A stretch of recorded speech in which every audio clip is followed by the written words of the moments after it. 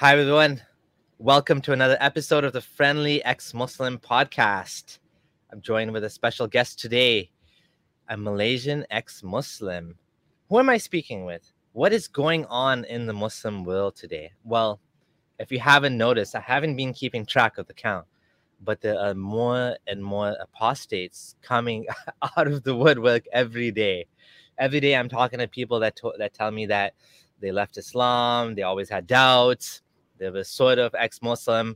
The Muslim community is full of people just like Fairuz here that either they left Islam and we haven't heard the story, or the nominal Muslim. So I think there's a big change coming. Today I'm excited to introduce you to Fairuz.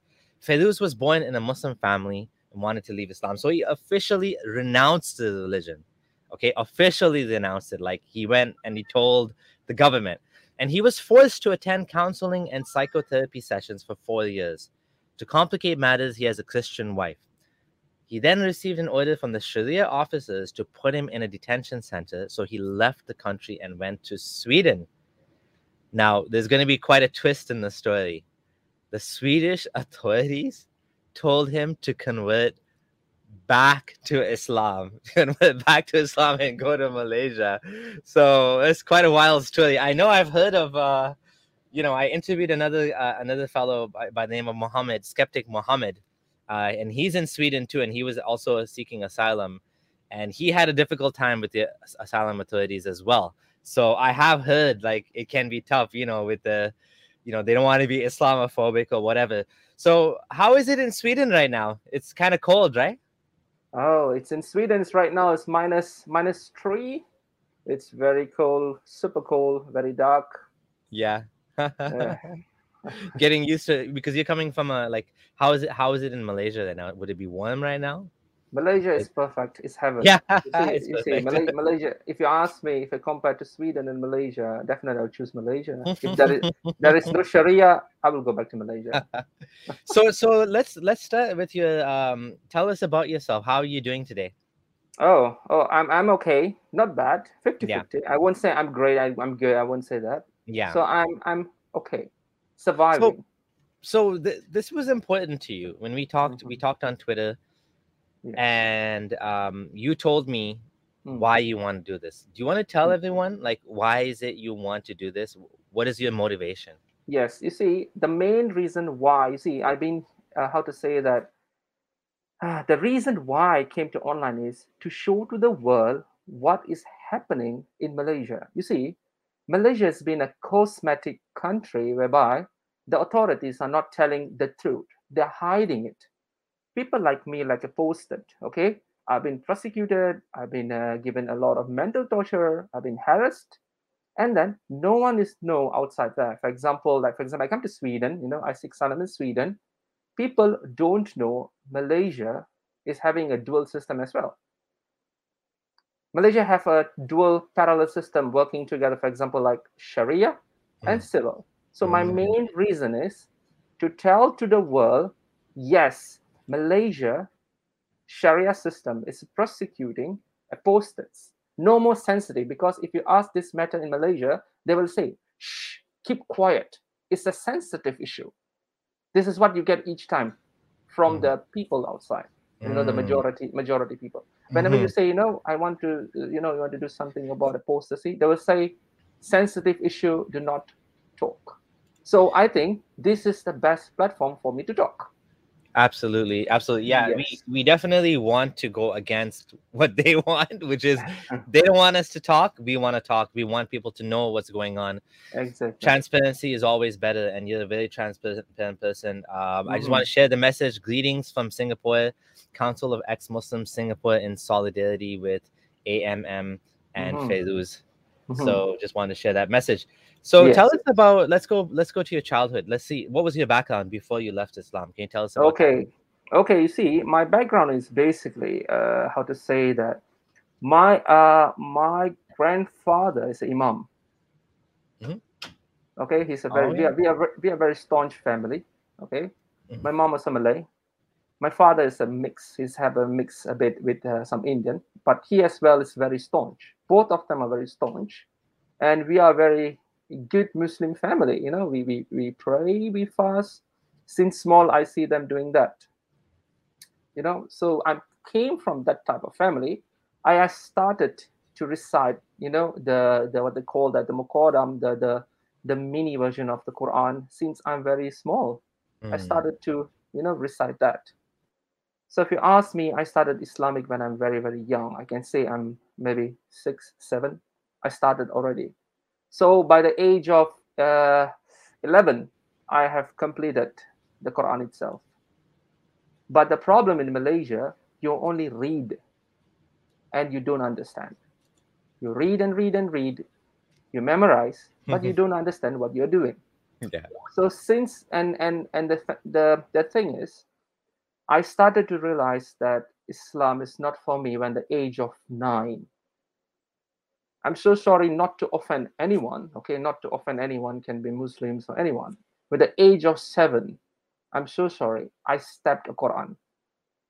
I'm so sorry to say this. I spit it as well. I know it's wrong, to mock another religion or belief, but I'm small kid, even right now I don't know why I'm doing that. I've done that before. So Were you upset about, like, what caused you to do that? Like, what was were you angry at something? Were you felt like limited? What was the issue? okay, the reason is force. Everyone is forcing me, okay, you need to be Islam. Oh, okay. For example, like parents, oh, you need to pray. You go. For example, you are doing something that you wanted to do, and they say, that's it, go and do. So it's become more law, compared to something else. Like for example, maybe you are coloring when you're small, and suddenly your parents say, that's it, stop, go and do the namaz, go and do the salat, whatever.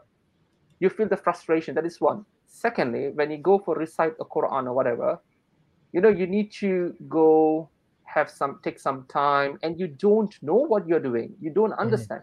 It's just mhm, because someone is doing, and your mm. parents is telling, please do it, so you're following, you become a follow Muslims.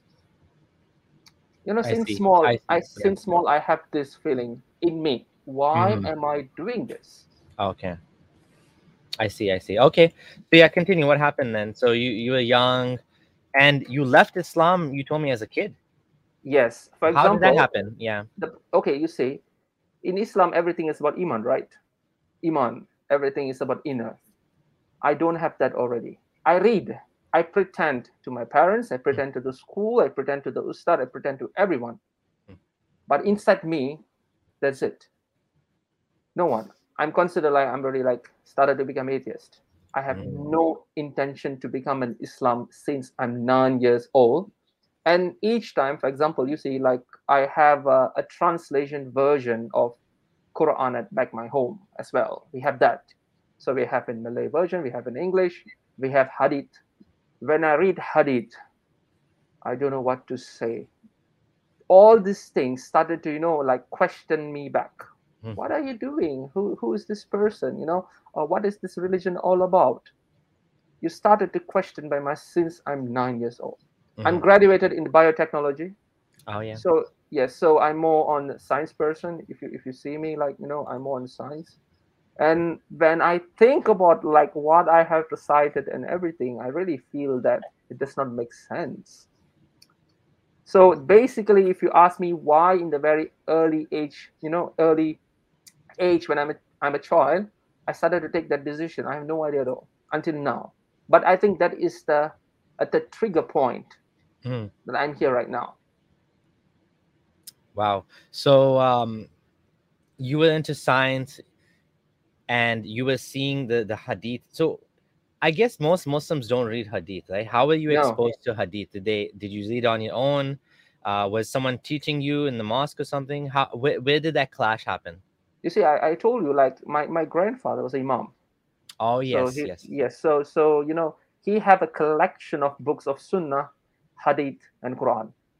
And you have others books as well, like apologetics books and some other things. But the Hadith was something that is looks very interesting. The cover looks very interesting for me that time. And then it's written that it's Hadith. So in Malay they say Hadith. So when I take this hadith book and started to read, I started to feel confused. Like, what is the saying Al Bukhari? Why he say that? You don't know saying about prophet. That and this that. I don't want to mention anything sensitive. People might get offended. But this is the trigger point because the book is at my home itself, where I sleep. Oh yeah. Oh yeah. So you had access to it in your house because your father was an imam, and sorry, grandfather was an imam, Yes, and so this is when you got into a class. Did you ask anyone about your issues? Did you keep it to definitely. yourself? How Yeah, did they yeah. react? I asked to my in Malaysia we call him, we call him Ustad, Ustaza. That is what we call in Malay. So Yeah. when I asked to my Ustad, I say, Ustad, why it's like this? It's written, and he said, get out of my class, stand outside. Oh wow. This is the reaction I get. Normally, when he looked at me, he said, this guy Fairuz is a troublemaker Yeah. in school. When it comes to, for example, we call that kelas agama, that is the religious teaching in Islam. When this guy comes in, he will throw a lot of questions. So what I will do, I will say, don't question me, sit behind. So this is how people started to um, think that I'm going out of the topic. For example, I asked, I read this hadith, teacher. It stated that Muhammad have two wives, example, or three wives. They are on the same bed. So what are they doing? It's because everything is written there very precisely. And the teacher will say, okay, that's it, stop it, you go and sit behind, I don't want to talk anything to you. So this is how I got this reaction. But the funniest part, in all of my examination, I got credit and more Yeah. in Islam. So So one you did well. I did very, very well. I did Yeah. very well until the college. I went to college and university. I can say when it comes to the religious class, I'm the toppest. And my teacher always praised me. This guy is example, but they don't know what's in my iman is all about inside. Yeah. That's funny. Yeah. So what happened after that then? So after that, what happened is that when is this during my school time or after my school time? When I'm Yeah, 11 around years that old. time. Okay, Yeah. okay, 11 years old. So when I was like 11 years old, I started to have a lot of question in my mind, and then I started to not to go to the religious classes. And then my parents will send me to, for example, we have small mosque whereby you can recite the Quran. I started to not to go there. They will drop me, I'll just go somewhere else, and I'll just pretend that, okay, I completed this, I skipped that. But we call that, what is in Malay we say hatam, I have completed the Quran itself. Oh yeah. Yeah, And then you said it, right? yes, I finished it Quran, and then with officially I finished the Quran, and then they said, and my mother wants me to become an imam. That's funny. So she really like forced me. She said, you need to be example. You need to guide another Muslim, to Jannah. You need to go to the, bring them to, in Malay we call shurga. If you Yeah. go to shurga, bring them. You got a lot of, pahala. You got a lot of good things, good Hmm. deeds. So this is what every day I listened from my mother. You need to do that. What's You need to do Shrilga? this. Sorry? What's Shrilga? Shurga means heaven. Oh, okay. Heaven. So Jannah. it's Jannah. Jannah. Yeah. You see, for example, like your parents is telling, do this and Allah will give you strawberry. Ask with Allah, He give you Hmm? ice cream. Oh, Ask to Allah, He give you one thing. So you need to sit and ask. You are what they call a Jannah person. Ahli Shurga. It means you are a Jannah person. You are a mhm. member of Jannah. How you see in that point of time, I asked my mom. I said, "Did you see Jannah? Where is that? Yeah. Where is that? How do I need to go there?" And she said, "Don't question." So she came me. Pop. Don't question. Don't question. Kenny. Pop. That's it. We are afraid when we are small. We don't open the mouth, and that's it. So this thing is keep on going for a very long time, even though I'm in Malaysia we have a secondary school Yeah. onwards 13 years until 17 years. So same thing, because another one, when you are getting adult, you started to learn a lot of things. Like me, I learned a lot of things in Islam. And another problem is, I can tell you another one. Yeah. Malaysian history itself is so confused, Oh yeah. because Malaysia history is a beautiful history. We have a very good history, okay, if you refer back. And I don't understand why suddenly there is Arabic history is coming in into our history. Yeah. I have no idea. And Yeah, then it's influenced from the Islam, right? exactly, but the problem is how to say that it's too much for me. If you ask me, it means the history should be history, not more on religious teaching. Yeah, yeah. So two things. One is what you said earlier about when they promised Jannah, that Mm, parents tell kids, you'll get ice cream and strawberries and this yes. and that. When those kids get older, then the Mm, imam tells them you'll get hoodies and you'll yeah. get sex, and it's funny. Exactly. It's just like kids growing up, and the religion is actually for basically infantile men, Exactly. basically, right? It's Ex- it's promising physical lusciousness, is promising wine, and is promising carpets, and mhm, like rivers that you could flow under, and couches of gold, and houses mhm, of silver and gold. So it's pretty funny. And what you said about the Arabic influence on mm, Malaysia, I do agree with you that Islam tends to come, mm, and depending on how religious it is, and depending mhm, on if it's a Salafis or the Wahhabis mhm, or the other sect or the other schools of thought, they tend to like kind of ruin the culture, take away the local traditions, take away the local yes. dress, make Exactly. everything black. Sometimes even like Mm, niqab comes in mhm, Afghanistan. You have the burqa. mhm, In Iran, mhm, Iran used to be liberal. They used to have skirts, and they used to have mm, all the things. And then the Islamic Republic came, and it became all hijabs, officially government mhm. mandated. Now they're fighting for the rights to take off the hijab, right? Mm. I So tell you, when I think of yes. Malaysia, I don't think Mhm. of like Iran, but is it like that in all of Malaysia? Some of Malaysia, parts of it? Like how is it? How is this like thing happening in Malaysia? And You go ahead. see, Sorry. you see, if you take back the history, I don't know how many people know that. I'm a part of research as well. I research a lot of things, including Hmm. history. Yeah. Malaysia itself, the initial government is from Vijaya Atungan Varman. He is the one who initiated everything. This is in the few years back, year of 80 or BC something. So they were Hindu. The Malays was Hindu, and Hmm. then they became Buddhist, Hmm. and then there is a Islamization from Arabs, from the trades, Yeah. and then most of them converted. The Yeah. Sultan, we have Sultan. We have 14 states in Malaysia, Hmm. except for Sabah Sarawak. We have a very another beautiful land, another site, Hmm. and we don't have kings there, but we have kings in the main peninsula. We have what they call that Sultan each states. So this each state started to adapt Islamic religion in their lives. So if you see the history, they will say that Paramiswara have converted. Okay, the Paramiswara have converted. So from that, the history started become a Muslim. So I before see. that, yes, Yeah. before that, the It's always history political, isn't it? exactly. Before that, it was a Hindu Buddhist government was ruling Malaysia. If we check the history from Kataha is Kedah. It's a state they call Kataha in Hmm. Sanskrit. In the northern part, that is the initial of Malaysian government. They call that Kerajaan Lama.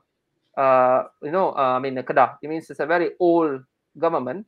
That Okay. was a Hindu Buddhist, and then comes to Malacca, another state, and then it became Muslimization. It started to, Hmm. people started to accept and Yeah. interfaith. Islamization. Yes, Islamization, and Yeah. then the kings and the sultans become Islam, and then the Muslim. culture, the beautiful culture started to, reduced. The culture started to fade away, and then we was being invaded by the Cholas. The Chola kingdom from South Indian. So they Hmm. invaded Yeah. us, and then the Sri Vijay kingdom was collapsed. And then after that, we have no way out. And then the Islamization taken advantage that time. They came because that's normal, right? Because when we know people, we started to convert a new adaptation, new religion. That's how it happened right now. But Malaysia was a very beautiful country, I think, until 1970s. We have a very beautiful people. We have a multicultural people living together under one roof. We have Chinese, we have Indians, we have Malays, we have Sarawakian, we have Sabah, we have Punjabis, we have multiracial races, beautiful people, beautiful culture. Look right now where it's going. Islamization. And I think the reason for that is, maybe you can disagree or agree. Tell me. I feel Hmm. like Hinduism and Buddhism can be more tolerant. Let's put it like that. I don't want to say it is more tolerant, but it Hmm. can be more tolerant, Hmm. can be more pluralistic, can be more forgiving and more accepting of different things. Would you agree with that? Whereas Islam is, it can be way more rigid. Don't allow, women to show their beauty. Some many schools of thought consider music to be haram. Art, Hmm. you cannot have any statues, has to Hmm. be like abstract. So there's a lot more restrictions on Islam, which is Hmm. why when it comes into society, Hmm. it becomes this filter and it cuts out a lot of stuff from the natural culture, right? Exactly. You see, back in Malaysia, if you ask me, in Malaysia itself, they want numbers. This is the main problem. The government itself is the Islamic government. It is so-called democratic, but the population is at least 70% is majority Sunni Muslims. If you are Shia, that's it. You have been caught. In Malaysia, if you're Shia Muslim, you'll be caught. But the problem is, I don't understand. The investors as well is from Iran. How is that possible? Hmm. Iran is a Shiite. Shia country, yeah. Yes, Yeah, but there's a how? lot of there's a Ex- lot of weird political games these countries play. hmm. Yes.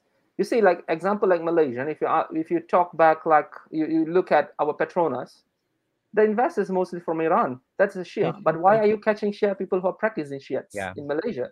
So that is one. Another one, we have you see, in Malaysia, it's all about numbers. You see, I will tell you after this. We will move on that as well, because when Yeah. I asked the Sharia judge, okay, a Sharia judge, I asked him. I say, "Why are you doing this to me?" I say to him. I was kind of pleading to him, in the court. It So was before we get there, closing. so tell me Yes. what happened. How did you end up in the Sharia court? Let's talk about that. Okay. Then tell me what Okay. happened in the court. So Yeah. this is, yes, because all this happened. I told you, I'm not interested in Islam, and I was just Yes. pretending in school and everything. That's the story closed. The problem raised when I was in university, okay, the university, and then I started to have a relationship with a Christian woman, but we don't talk religion because we are very open.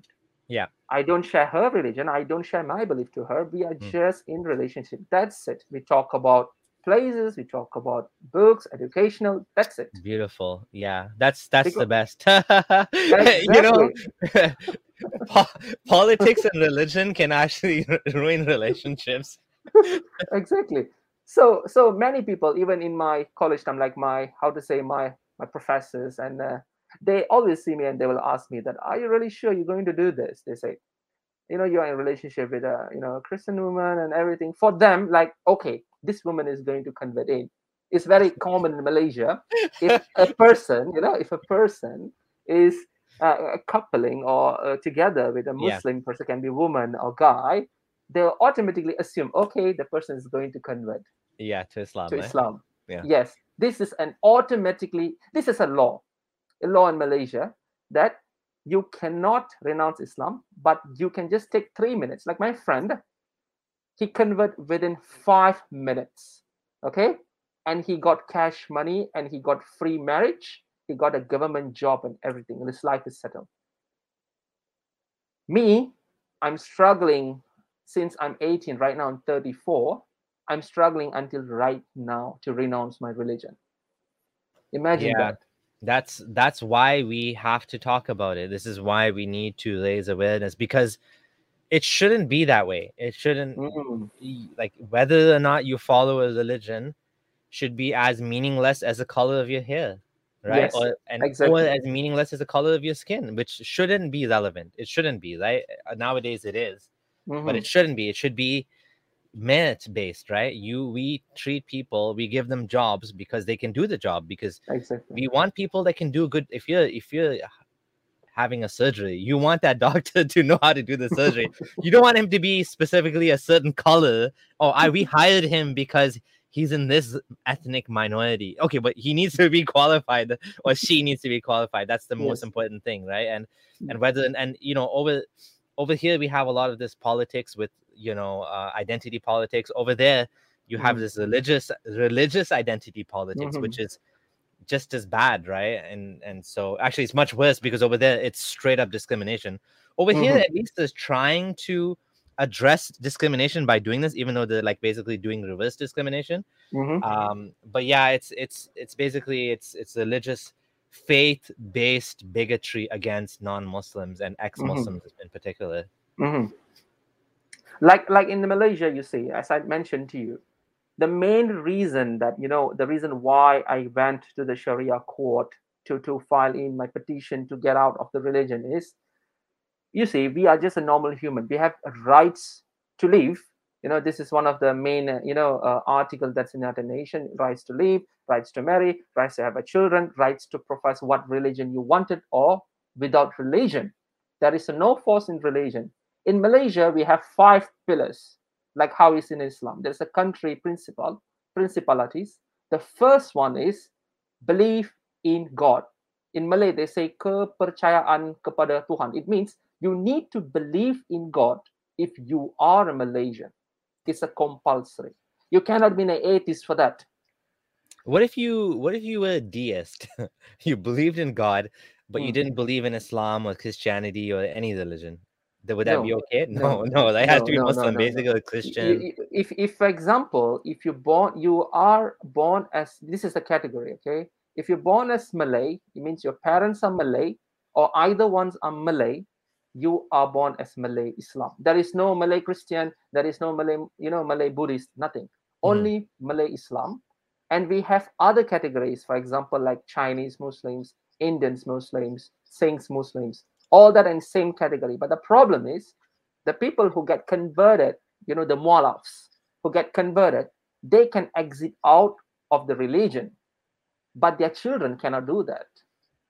Oh, For example, if my father converted, for example, if my father is an Indian, example, he yes. converted to Muslim, okay, and I born as a Islam, and my mom was a Malay, so I will follow Islam, and my mom is Malay, and my father can convert out to his initial religion, that is Hinduism, and I will be stuck in this Islam.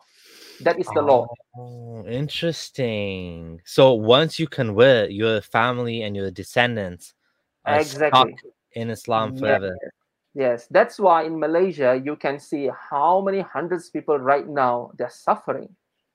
I can just say that the case keep on going even though they are 60 years, 70 years. The case keep on going and going. It's not stopping.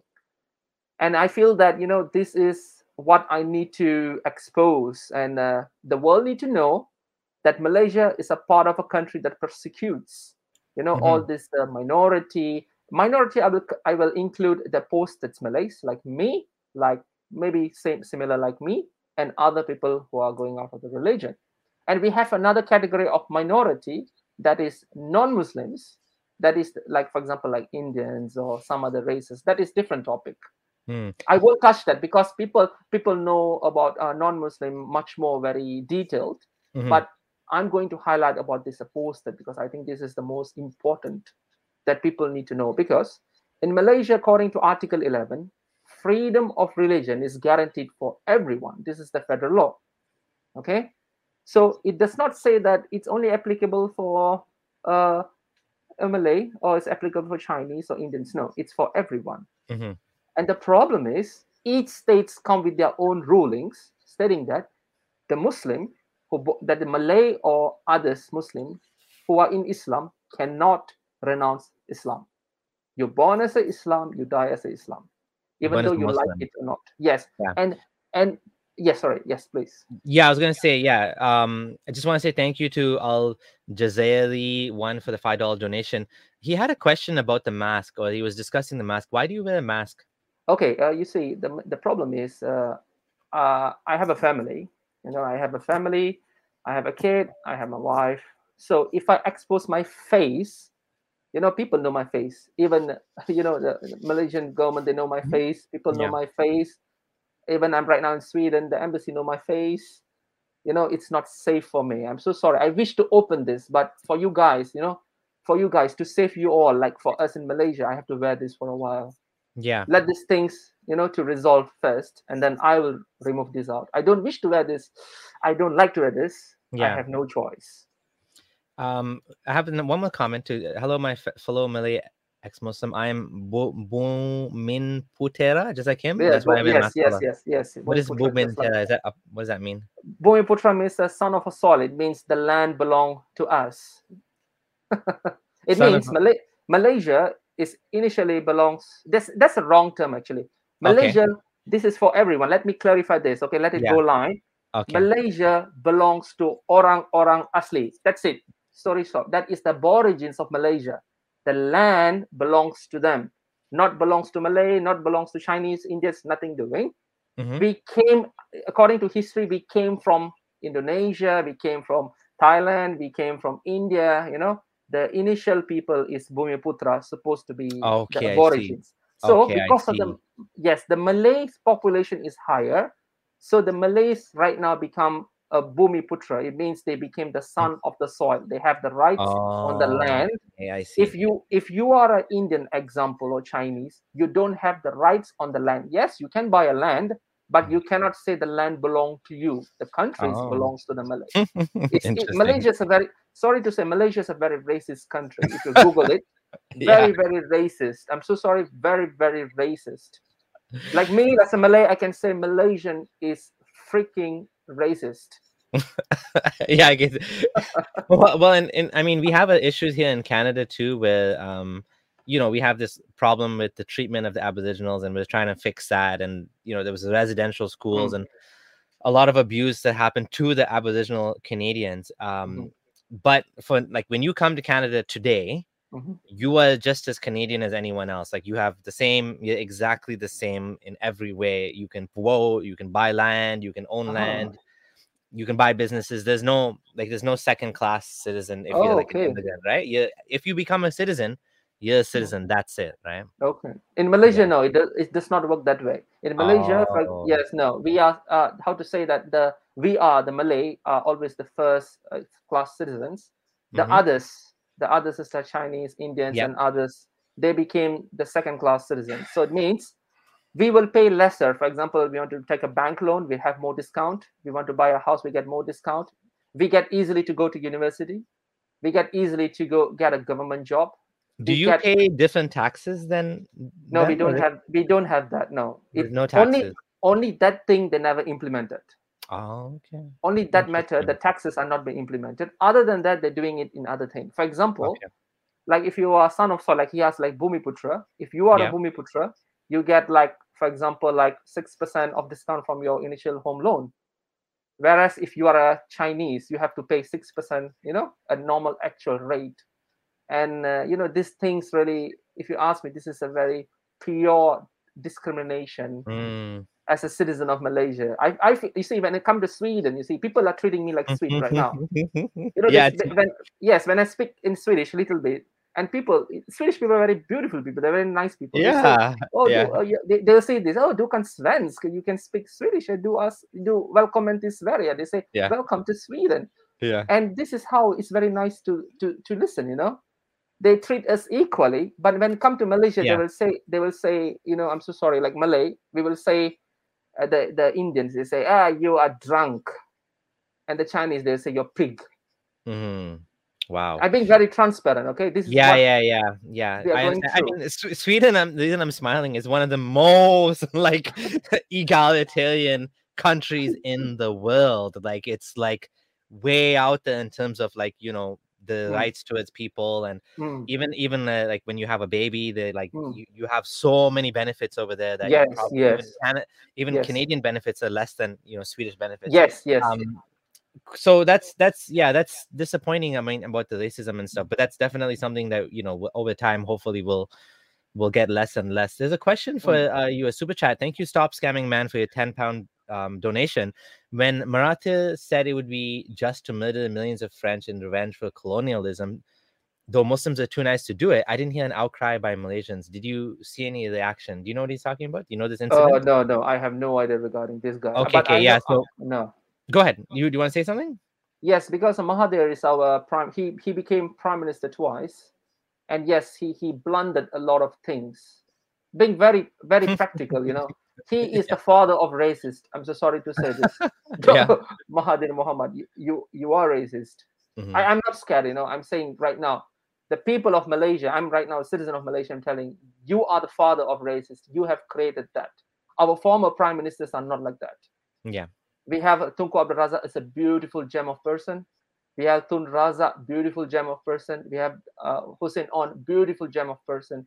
Even we have formally, we have, like short prime ministers like Patla and everything. But this guy is the father of discrimination. He I started see. everything. Interesting. So, one more last comment, then we'll get back to your story. Muslims keep accusing the West of racism. Ironically, the Middle East, particularly Qatar and Saudi Arabia, rank at the top for racism rates. That is so true because I've been there, and the West is basically worried about racism because the human rights and the values are like way up there. That's a good thing that they care about racism. Mm-hmm. And that's a good thing that they respect all cultures and values. And I mean, not all, I shouldn't say it like that. When I say respect all cultures, there's bad things in culture too, but what I mean to say is they try to respect all human beings no matter what the culture. Not We shouldn't respect all cultures. That's stupid because some cultures are Mm-hmm. bad, like Mm-hmm. honor killing is bad. Like what you're telling me here about your country, there's a lot of bad things there too. So yeah, Mm-hmm. but yeah, the Muslim world, unfortunately, is way behind in terms of racism. Like it's much worse. It's like over here in Canada, there's what's called covert racism. In Sweden, Mm-hmm. you will see very, like, you won't see the racism, you won't feel it, you will not feel racism most likely because Mm-hmm. the on the surface they tried not to be racist. Now there will be some, because we're humans, we're tribal, there is some covert racism, but in many Mm-hmm. Muslim countries it's not even covert, it's overt, it's open racism. Yeah, you're, depending on your nationality, you will get the job or you'll not get the job. You'll be able to buy land or not buy land. It's like open. It's like, yeah, you're treated differently based on your race. You're treated Mm-hmm. differently based on your nationality or your citizenship. So for sure, I would say this is true. This is much worse, right? Yes. So okay, so enough on the comments. Let's get back to your story. Okay, so where do we stop? So we were talking So about Malaysia. We were talking about the racism there and yes. comment. So Yeah, so and then you so went, yeah. that is all about a very brief and very detailed about this racism things are happening. Okay, back to my story. In Sweden. So yes, back to my story in not in Sweden, in Malaysia, when I started Mm, to in relationship with Sharia my courts. Sharia with my girlfriend. That time we was like very open in everything. We share everything except for religion and politics. We don't speak about that. So after the university, and then we started to go to working and everything. Hmm. Definitely in one point of time you want to get married, right? That is for sure. How atheist are you, or how non-Muslim are you? For example, you came out religion, you want to have a kid, man. You want to have a family. So the problem is, my national ID, I mean, everyone's the Malay born national ID will have a religious that called Islam. And my girlfriend's national ID will have nothing. You just say citizen. That's it. With these two ID, you cannot get married. Wow, The, you can't the get married. marriage, no, the marriage is illegal according to the law. So, for example, like me and my girlfriend, if you want to get married, a normal civil registration, it cannot be done because I'm falls under the Sharia law. Malaysia is a country who practice two law running together. They do have clashes, but they have segregated the people. The Muslims falls under the Sharia law, and the non-Muslims falls under the civil law. Okay, the federal law is the the main ruling constitution. That is Hmm. different story. Yeah. So in this matter, I cannot get married because if I need to get married, only one marriage, that is Muslim marriage. I need to nikah with the Yeah. person. For me Yeah. to nikah her, she need to convert. We are very free person. Although she's Christian, Yeah. I'm a very free person. I have no my will to get to get converted, or I don't want Islam. I already dumped Yeah. it for a long time. Yeah. So what I did was I walk in directly to the registration. We have a lot of registration department to states. I walk Mhm. in, bring my ID, Yeah. And I said that this is very funny. I told to the person, she's a Malay, she's wearing hijab. This is very sensitive. This is what they say, sensitive issue. I bring my ID card and I show to her. I say, she said, what do you want? Do you want to change? Do you have a problem with your chip? I say, no, the problem is me. She looked at me. She said, what is I said, the problem is I don't want to be in Islam. I Yeah. said in Malay, I said, I don't want to be in Islam. She looked at me like zombie. She there is a sound from her. Huh? You want to go out of the religion? She said. I said, yes, I don't want to be in Islam. I want to change this. What is the procedure? Can you help me to change this? Is there any form that I need to fill up?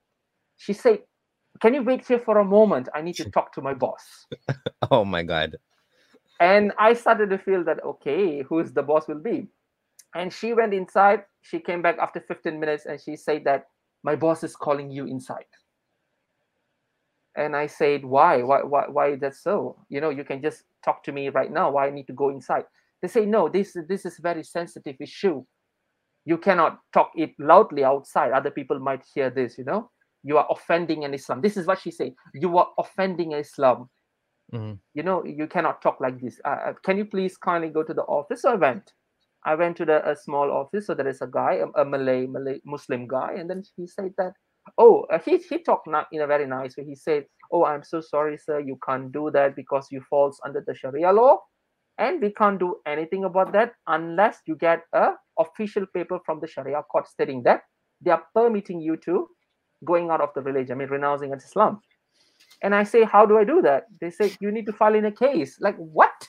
You see, in Sweden, if you don't want to be an example, if you don't want to be a Christian, or you don't want to be whatever you want to, you just go to the tax office. Mhm. You just inform them, that's it, story closed, finish. Mhm.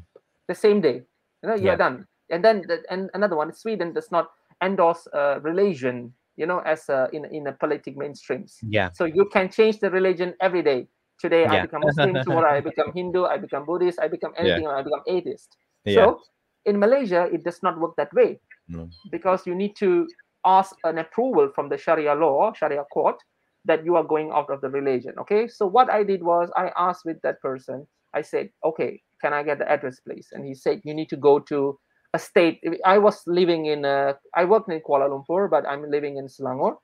Okay, Selangor is one of the state. So he said, you need to go to the Shalam. Shalam is a capital of a small capital for the state.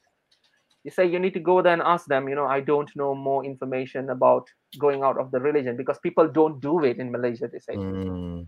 And I say, why is that so? You say, because this is very sensitive, and I really advise you to talk with a lawyer before going in. This is what he said. So when he Talk to a said that, lawyer. Oh yes, wow. talk to lawyer before going there. So what I did was I contacted few of the lawyers. Mhm. For example, my personal lawyer her name is Herlina. Herlina, she was from Kajang, another state, and then I get some help from her as well. And then I asked with some non-Muslims lawyers, and they, what they said. This is in 2009. They said this: Fairuz, get out of this country, migrate to Australia if you can. This is what they say to me. Yeah. Before I initiate anything, they say, migrate to Australia, get your life, don't waste your time. Mm. And that time I was young. I was 20. I was 22, and I was like, I just want to do it, man. I want to get out of this religion. I want to be an atheist, man. I Yeah. don't care about anything. I just want to be who am I. I can tell Okay. to people. I can tell people I don't believe I have done Islam. I have a family or whatever. So this is what I wanted to do. This is who am I. I want to be transparent. I want to become a dual person. In Malaysia, you become a dual person. Yeah. Outside, you become an Islam. Suddenly, you become Islam because you're afraid. You can't say I'm an atheist. You cannot say I'm a Christian or whatever. Yeah. Because when you say that, people look at you again like zombie. They ask a lot of questions. And the problem, we have an app in Malaysia, a religious app. If someone question you, or if Mhm. someone they notice that you are doing out of something that is unlawful in Sharia law, they can just complain to the authorities. They can come and catch you. Mm. So we are always afraid. I'm afraid of the thing. So this lawyer said, I'm so sorry, I can't do anything. migrate, and they never say anything about asylum. I don't know anything about asylum. Oh, okay. I only know asylum when I'm in Sweden, Yeah. I don't know anything about this. So I went to one lawyer, my first lawyer, and then my first lawyer said that, this is a very crucial and difficult situation.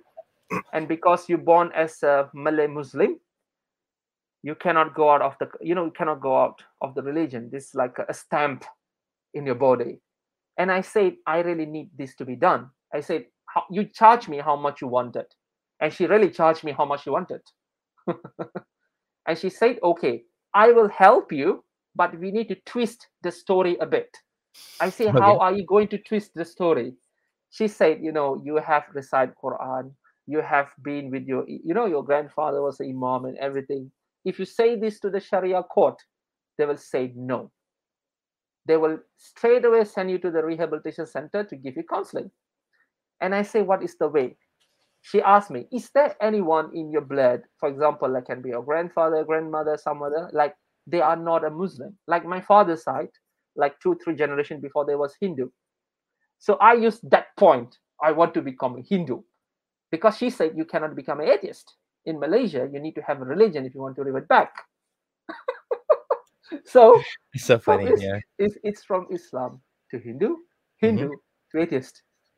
But the problem is the Malaysian concept is one thing.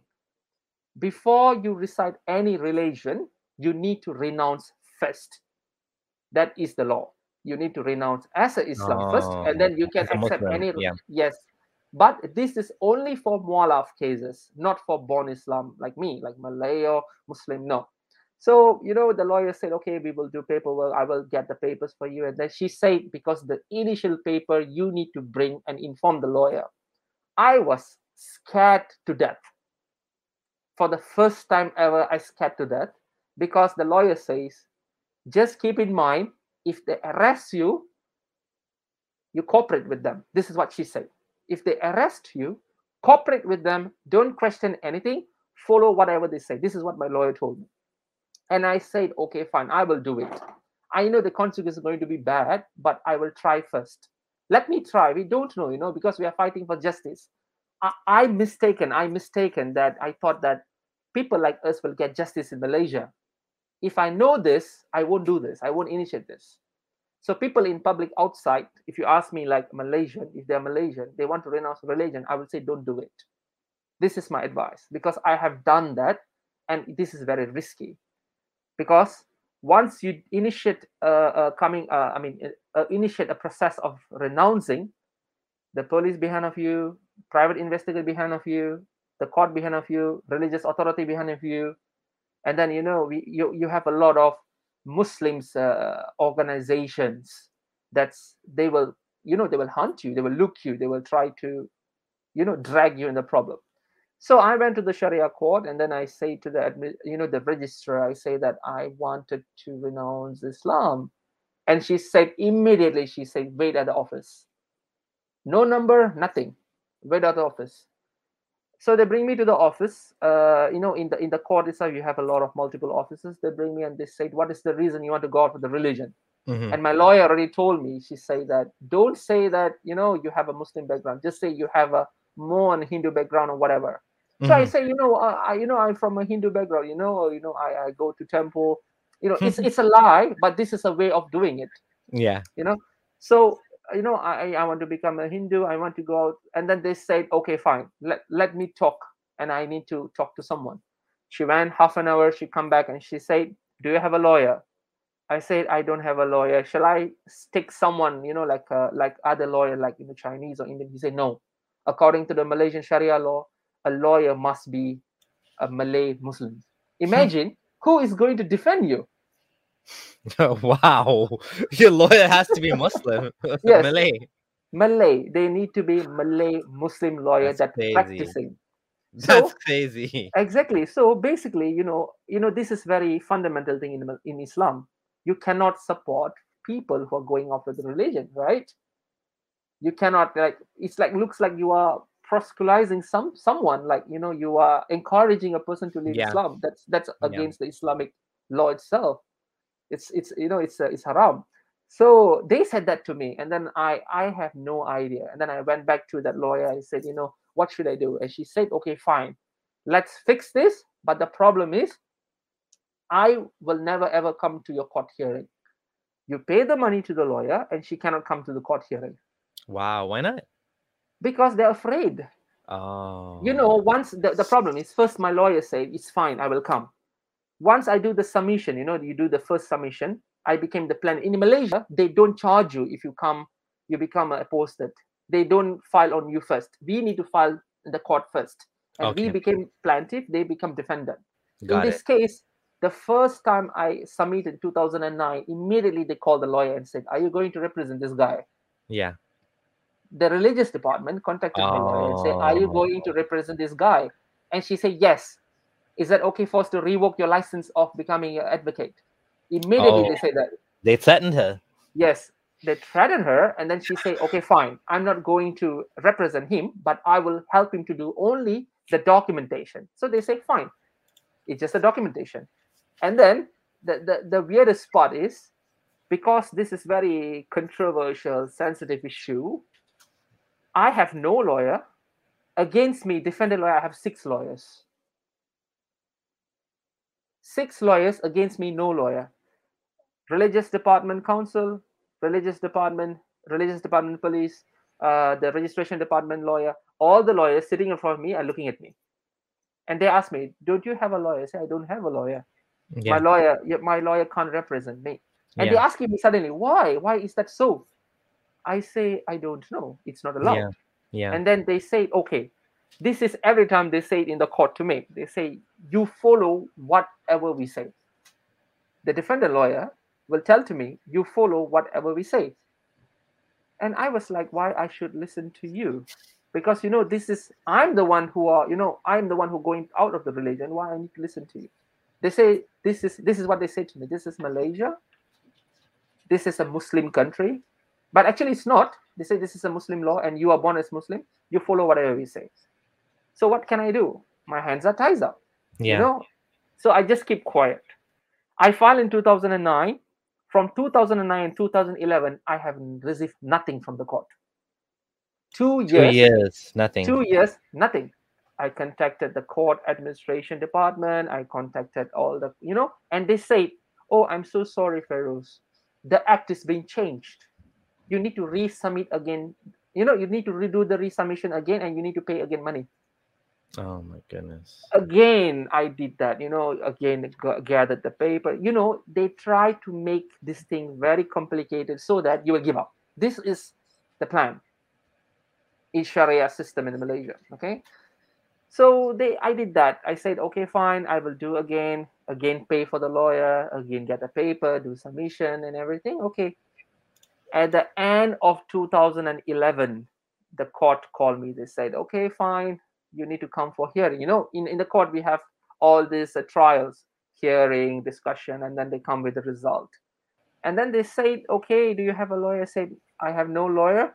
So this is what I need to do. They say, you right now come wherever we ask to do. That's what they say. They say, you need to come. I say, why are you telling this to me offline? They say, you follow whatever I say. I say, fine, where do you want me to come? Come to Mufti's office. I say, why I need to be there? They say, we need to talk to you. So they bring me to Mufti's office, and they put a chair, and then it's just a normal chair, like they sit, and then there is the different lawyers, and then they say, why are you doing this? Is this because of woman? First, this is because of woman. You just bring the woman, we will convert her, we give you some money. Is that okay with you? We give you money? Give me money. The initial money is 3,500, and then they say if she managed to convert, they give 9,000 extra, 9,000 Malaysia ringgit.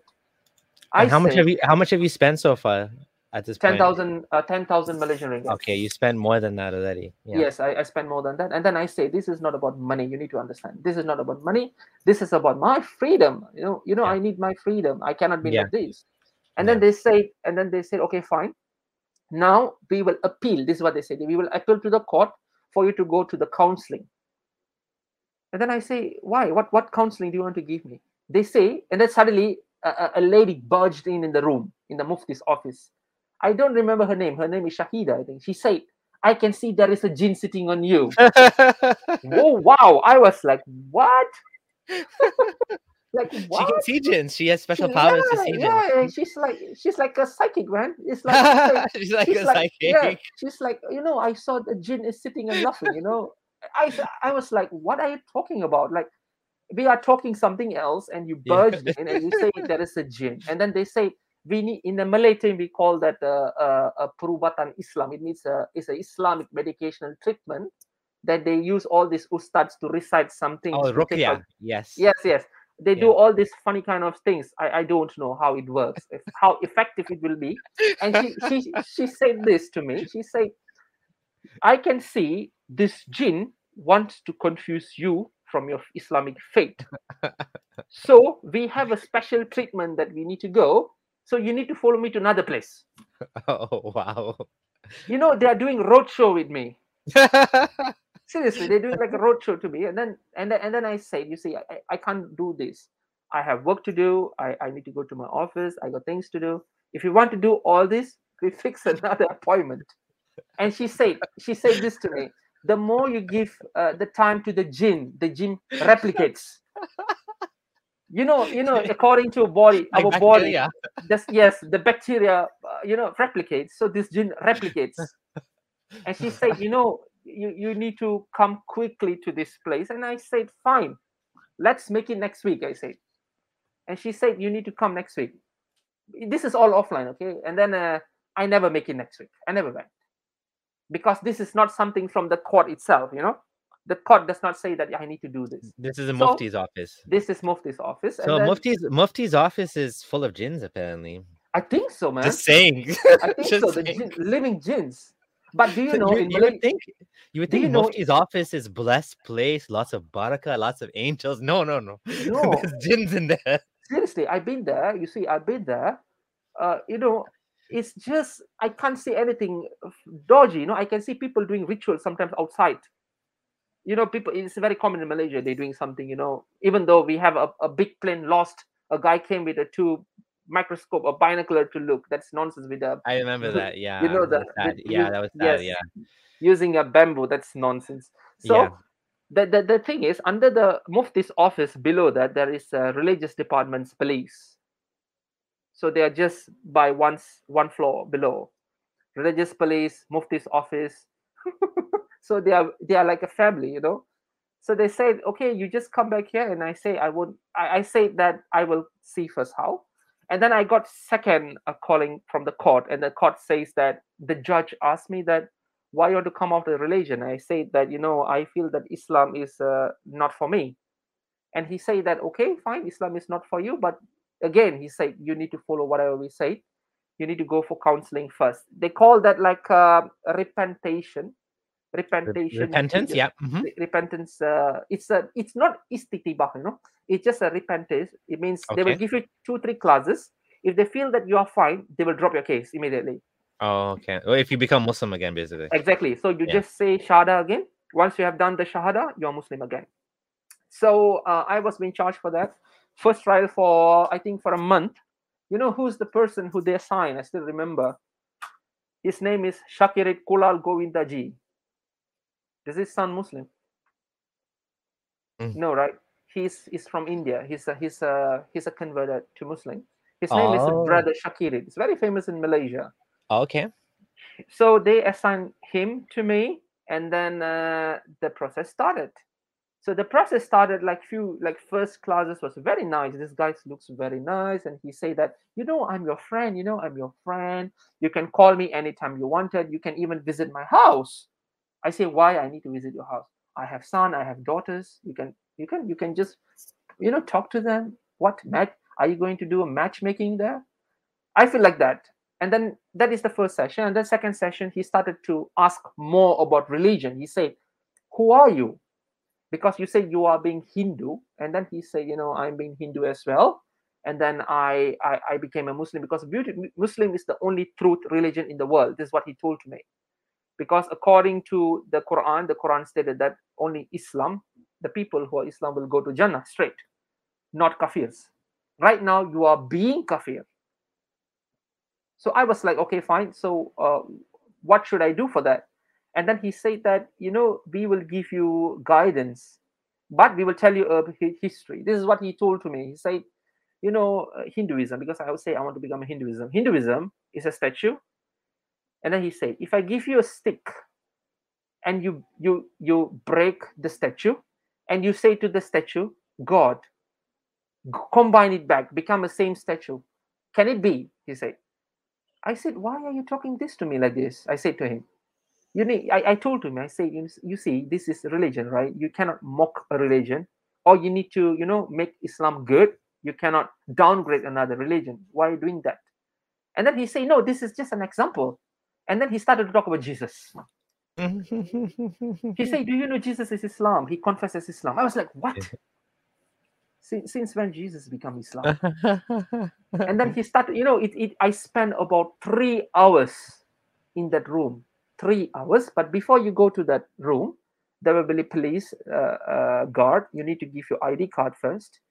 They will check whether you are the person, and then you need to surrender, your things. If you have like, car key or a bike key, you need to surrender to them safely.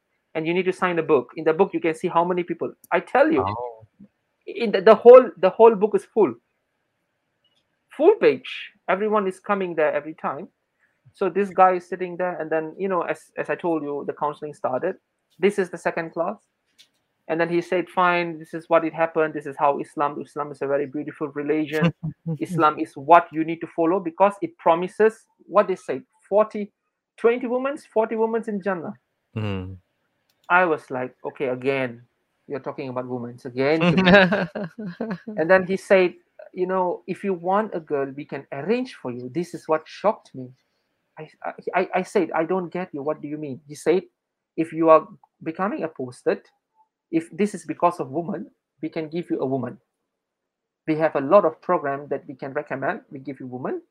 We give you money. How much you need? I said, I don't need the money. You just tell me a figure, 50,000 Malaysia ringgit. I said, no, I'm not going to take any money from you. And then he said, do you need a further education? Like, in government sectors, I can give you if you want. I said, I don't want. Can you see that? He's just a normal person, a preacher, who have all this authority, okay, to change a person's life. So it means you accept Islam, I will give you money. So these things will keep on going. Yeah. Just to point out one thing quickly. Yes. It just goes to show you, like, your certainty here, like how confident you are that you are doing the right thing, that none of these things is convincing you, and you're actually doing this for a noble reason, and all you want is your freedom, right? Like exactly. Benedict is saying here, all this just to announce Islam legally in Malaysia. I wonder if we can encourage more people to leave Islam and start taking the money. Eventually they'll run out of money. Yes, the problem is how to say you see, there is a people, I don't know how many people there. They will say that, I have no money. There is a department called, zakat department. Zakat department. Yeah. If, for example, you go and tell to them, I'm in debt, I have no money, I'm broke, I feel that I want to leave religion, they will settle your debt off. Oh yeah, they do that. There is a people do that. Oh yeah. My few friends do that, and certainly. Do you have to say I want to leave Islam, or you just say I have debt? Yes. You need to say that. You can't just say I have debt and no. You can't say that. You just say that, I have a debt. Can you help me? They say no, get out. You need to say. You need to show to them. I want to. My faith is being shooken. I don't want to become an Islam. So this is like my experience of calling the phone companies. Listen, I'm going to leave the company now if you don't give me a better deal. Okay, we'll give you 20% off. Exactly. For how long? For 1 year? No, not good enough. I'm really mad. I'm going to change companies. Okay, we'll give you 20% off forever. Okay, I'll keep. Exactly. It looks like that customer service, whenever you're not satisfied, you ask for more. So people, I think people are misusing it, as definitely. But the catch is just go and say, I want to come out of religion, but prepared for the consequences as well. Yeah, it could be bad, right? it can be bad. It's not all the person are the same, and your Yeah. luck, your time, and everything. Yeah. So, and then they say that this guy looks very tough. For the next class, there will be they invite a tahfiz guy. Tahfiz is, Hafiz. Yeah, Hafiz. Yeah. yes, tahfiz. So the strange is I went again another week. I went again. So this time is very very tough. This guy was wearing a T-shirt stating the Association of Zakir Naik. Oh, Peace TV. I think so. So Yeah. so that's very weird. And this guy looks. First he was, he started. He gave me a nice frown look, and then he say, "Okay, you want to go out of Islam?" I say, "Yeah." And then he said this to me. He said, "You bloody filthy pig." They say to me, "You bloody Mhm. filthy pig. Who dare you go out of this religion in my country?" He said this to me. Mhm. And I just look at him because I'm afraid. Because Yeah. I'm afraid. So the guy was that side, the counselor is that side. And then he started to become violent. He started to kick at my chair. So I fell. And then this guy say, "Okay, don't fight, guys. Don't fight. We talk in a nicer way." But he had kicked me. Secondly, after I wake up, and then he said, he pulled me, he dragged me, he said, "Pray, bow down." And I tell to the counselor, I say, "Why he's forcing me?" He said, "Follow. You have to follow," he said. So I have to do the sujud. So I do the sujud, he slapped me palm from the back. And then he say this to me. You say, "You as a Islam, your ID is as Islam, you're born Islam, you have to follow whatever we say. If you refuse to follow whatever we say, I will come." This is very funny. "I will come to your house, I will check everything, and I will bring to my house." Why you want to bring me to your house? You can see how to say that this is what they do. If they feel that you are not an Islam, they can do whatever they want to. You are very vulnerable Yeah. because the law is favoring them. The Yeah. Islamic law is favoring them. And the problem is, if I go to the civil law or federal law and say, "People are doing this to me," definitely they will check at my ID and I fall under Sharia, they will say, "Go back to the Sharia law." They Mm. kick me out. This is basically the fascist system is enabling religious abuse. Yes. Yeah. So I don't know how many people have experienced this, but this is what been happened. So in my same session, another session was a girl. Until now, I don't know what happened to her. She's like unreachable. We have missing, and then there is like a friend mine. She commits suicide. This is true. She She cannot committed take it. suicide. She commits Oh, suicide yeah. because of the pressure from the Sharia law not to, she cannot become an non-Muslim. So she just drink poison and die just because of religion. Certain went for like a deep trauma. So all these are happening in Malaysia, and then come back to my story, and then they said, "Okay, fine. This session need to be very detailed after this." They say, "Feroz, you listen to me. You need to follow whatever we say, and please do not tell this outside." So they started off by being nice, offering you money and Yes, women yes, yes. as and then when you didn't agree with that, then basically They use as black, force. yeah, so black is like Black Angel was saying, they put like money and women at the same level, like potato, like Mm. giving you a potato or something, like that's how they're treating women. And then if you didn't accept that, then the next thing is abuse, violence, Yes, yes, intimidation, and this is like basically state mm. sanctioned violence. The Yes. State government is sanctioned allowing you, exactly. yeah. And And another, then yeah, go sorry, ahead, yeah. go ahead, so good, yeah. Another one, because they threatened me that they say, you see, each state have different type of law for apostate.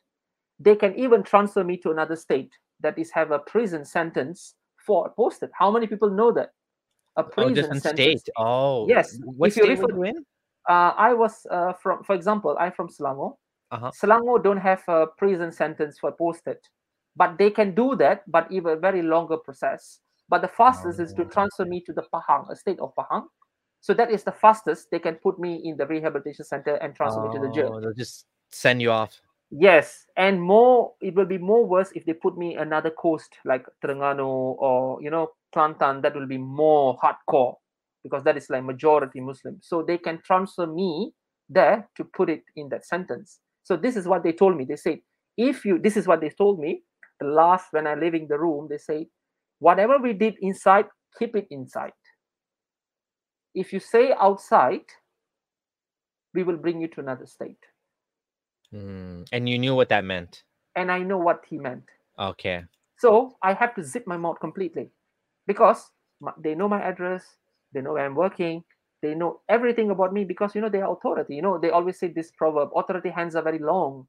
They can reach us wherever we wanted as long we are in the country. So after that, you see the court, all this happens. I don't know whether the court aware or not, but I can 100% say the court will know it. But, he's just coming out of religion. We will stop him, whatever he wanted to do.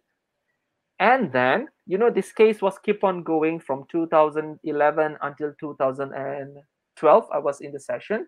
Again, 2012, they say it's not enough. Your counseling is not enough. We're going to extend again until 2015. 2012 again to 2015. Again, mental torture. Again, reading Quran inside that. I tell you, it's really impacted me. It really, really impacted me mentally. Even right now, if you ask me, even right now, whenever I get any small rejection, I started to feel this problem. I feel like I'm being depressed. I can't breathe. I started to think back what's going to happen. Because the treatment they have given me. This is what is happening, in Malaysia. Islam is doing this, but who are there to listen? No one is there to listen. People don't know because it's been covered up. Yeah. I want to ask you about your parents. Were your Yes. parents involved at all? Did they know about this? Were they putting Yes. pressure? Were they putting pressure on you? Was pressure put on them? What happened to your parents? Yes. You see, I remember I told you that, I was in college and everything. So they happened to find out that I became atheist. But they was in a different perspective. They thought that I'm becoming a Christian because I'm following a Christian girl. But actually, that's not true. So what happened? My father, my dad, and then some of the people, they whacked me in the public using some wood and metals. They took some motorbike helmets and then they whacked me in the middle of the road. And people came. They asked like, why are you beating this guy? And then they said this is a Islamic family relation problem. Don't involve. So they Out of it. in the public they beat me. Yeah. My father beat me in the public, stating that he say I'm infidel, so he beat me. And then I have to run away. I ran away, managed to run away, and then we started to go in hiding. In Malaysia, I was living as a hiding. So how is that? How it is that, Lace? For example, all my official letter will go to my renting house example, but I wouldn't be living there. I live another place. Oh, okay. This is to save myself, because we never know, anyone can arrest you. But I did ask my friend who are living there. The religious authority did come and visit. Yeah. Is that person is still there? They do that. They do this to check whether this person are there. And then I have no relation with my parents when I was like 18. Yeah. 18 until now, I have no any relation with my parents. But many times my parents have contacted me, like my Facebooks and then my my WhatsApp, whatever. They will say only this thing to me: repent to Islam, repent to Islam, repent to Islam. Islam is the only God. Repent to Islam. This is one. Another one, remember I told you that is 2015. My case was still extended again. Yeah. In 2015, the Malaysian police, went to my parents' house, another state, and they say that your son is going to become an apostate. Can you become our what they call that, witness, so that we can immediately put him in the detention center with your approval? So my parents was automatically involved, and my my parents, apparently my parents know that I'm in a relationship with another Christian girl. Yeah. And the Sharia court don't know that, and they go and divulge everything to them. Can you see how dangerous is that? So once they do that, the Sharia person, the Sharia official called me. They said, you lied to us. There is a girl who involved. Yeah. This is what happened to you and everything. Yeah. And then these things happen after that, after 2016, after 2015, 2016. And then they say, you need to bring this girl back to us so that we will talk. But the problem is, in Malaysia, when you are not a Muslim, they cannot do that. They cannot drag my girlfriend to the court. It's not allowed. So that saved her. Wow. So that saved her, but not me. Lucky. I was like, I'm like a, what they call that, scapegoat in the middle of the system. And then they said, fine, what you're going to do now is we're going to give you more intense counseling. Like, we will put you in more detention, like we will see what you're eating, what you're doing. And then during the court hearing, they have produced a lot of material whether I am a Islam or not. Yeah. According to Malaysia, according to Malaysia, you are Islam if your parents are Islam. If your parents is not Islam, one person, okay, Mhm. and one person is Islam, you are still Islam. Unless Yeah. you are the one who converted. It means if I converted, I have the rights to renounce the religion, but it's not easy process though, Yeah. because I have to go through a very lengthy process. It can take how many years? 10 years, more than that. Wow. Yeah. So Expensive. Yeah. expensive, and you need to pay money for the lawyer, and everything is And not you have to be easy. intimidated and harassed and Exactly. explain yourself over and over again and get a lawyer and yeah. Exactly. Another problem is, because you become apostate, your working colleagues, you have problem Yeah. with working colleagues. Like many times, people reported to me to the religious department. Though they say this guy, he's talking about this, so they reported. So the report was taken. Again, they call me. They say, why you cannot talk this in the public. You cannot be in a cannot come off the religion. This is very sensitive. And then I noticed one thing from them. They started to change, because first in Malaysia, for coming of religion, it is criminal act, yes, but they cannot charge you immediately. They will do it slowly. First they put you under the family relation and act, and then they try to change it to criminal. Like me, because I started to go against them and keep on become apostate, they started to change to criminal, stating that I'm going against the official religion of the Sultan. They say I'm trying to tarnish the government, the Islamic religion. Mm-hmm.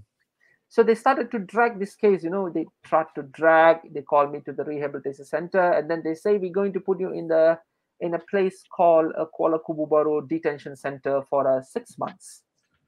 And then remember, I told you the jinn lady. Yes. She came in again, and then she said that I can see before you have one jinn, and right now you have 3 jinns more. They multiplied. They multiplied, and then they said we need to bring you to the classes, and to do all these things. I don't know what they're going to do, maybe rituals. And they started to arrange all these treatments for me. And my parents, one side, they're starting to harass me. And that is the time I was seeking a way for me to exit out of this problem. Yeah. What should I do? Because I can't take it anymore. It's not about money, it's about a basic thing. Because the private investigator have submitted in the court, which shop do I eat, who am I with, where do I live. So it means there is a spy who's spying me every time. I see. Yeah. So there's someone following you around. Sorry, my camera Exactly. died, but I'm still here. Okay. So someone's following you around and basically watching what you're eating, what you're doing, and this is all Exactly. because you want to leave Islam. Yes, and then during the fasting, also I don't fast. So they know that as well, and then they say you're not fasting. I say, how do you know that? And then they say we have a PI, the personal investigator behind you every time, wherever you go, we know. And then I text my girlfriend. I said, I think we need to be very careful, and things are not working accordingly as how it's supposed to go. Mhm. And my parents is very, very strict in this matter as well. They really cooperated with the with the religious department. They didn't help My you at all. my Yeah. parents already told to the religious department. They said you can just put me in prison anytime, no problem. You can kill them in the name of Islam. I'm okay. Kill them. Kill him off.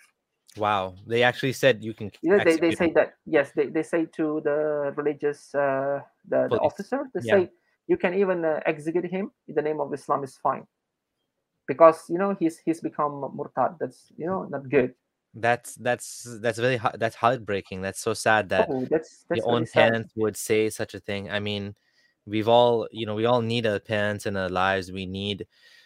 It's difficult because they play a certain role. And I was in a relationship with my parent. I mean, my mom's still alive, but my dad until he died, and I was in my 30s and I still talk to him. And You see, so it's just, like, it's heartbreaking when you lose that connection all over a religion, right? All over you exactly, just just wanting because to of religion. be, Yes, all because you just want to just follow your heart. And it's not like Yes, you have a choice, it's not like you have a choice. You just don't believe. You didn't choose to exactly. disbelieve. You can't believe if you don't believe. It's like someone tells you to believe in a flying spaghetti monster.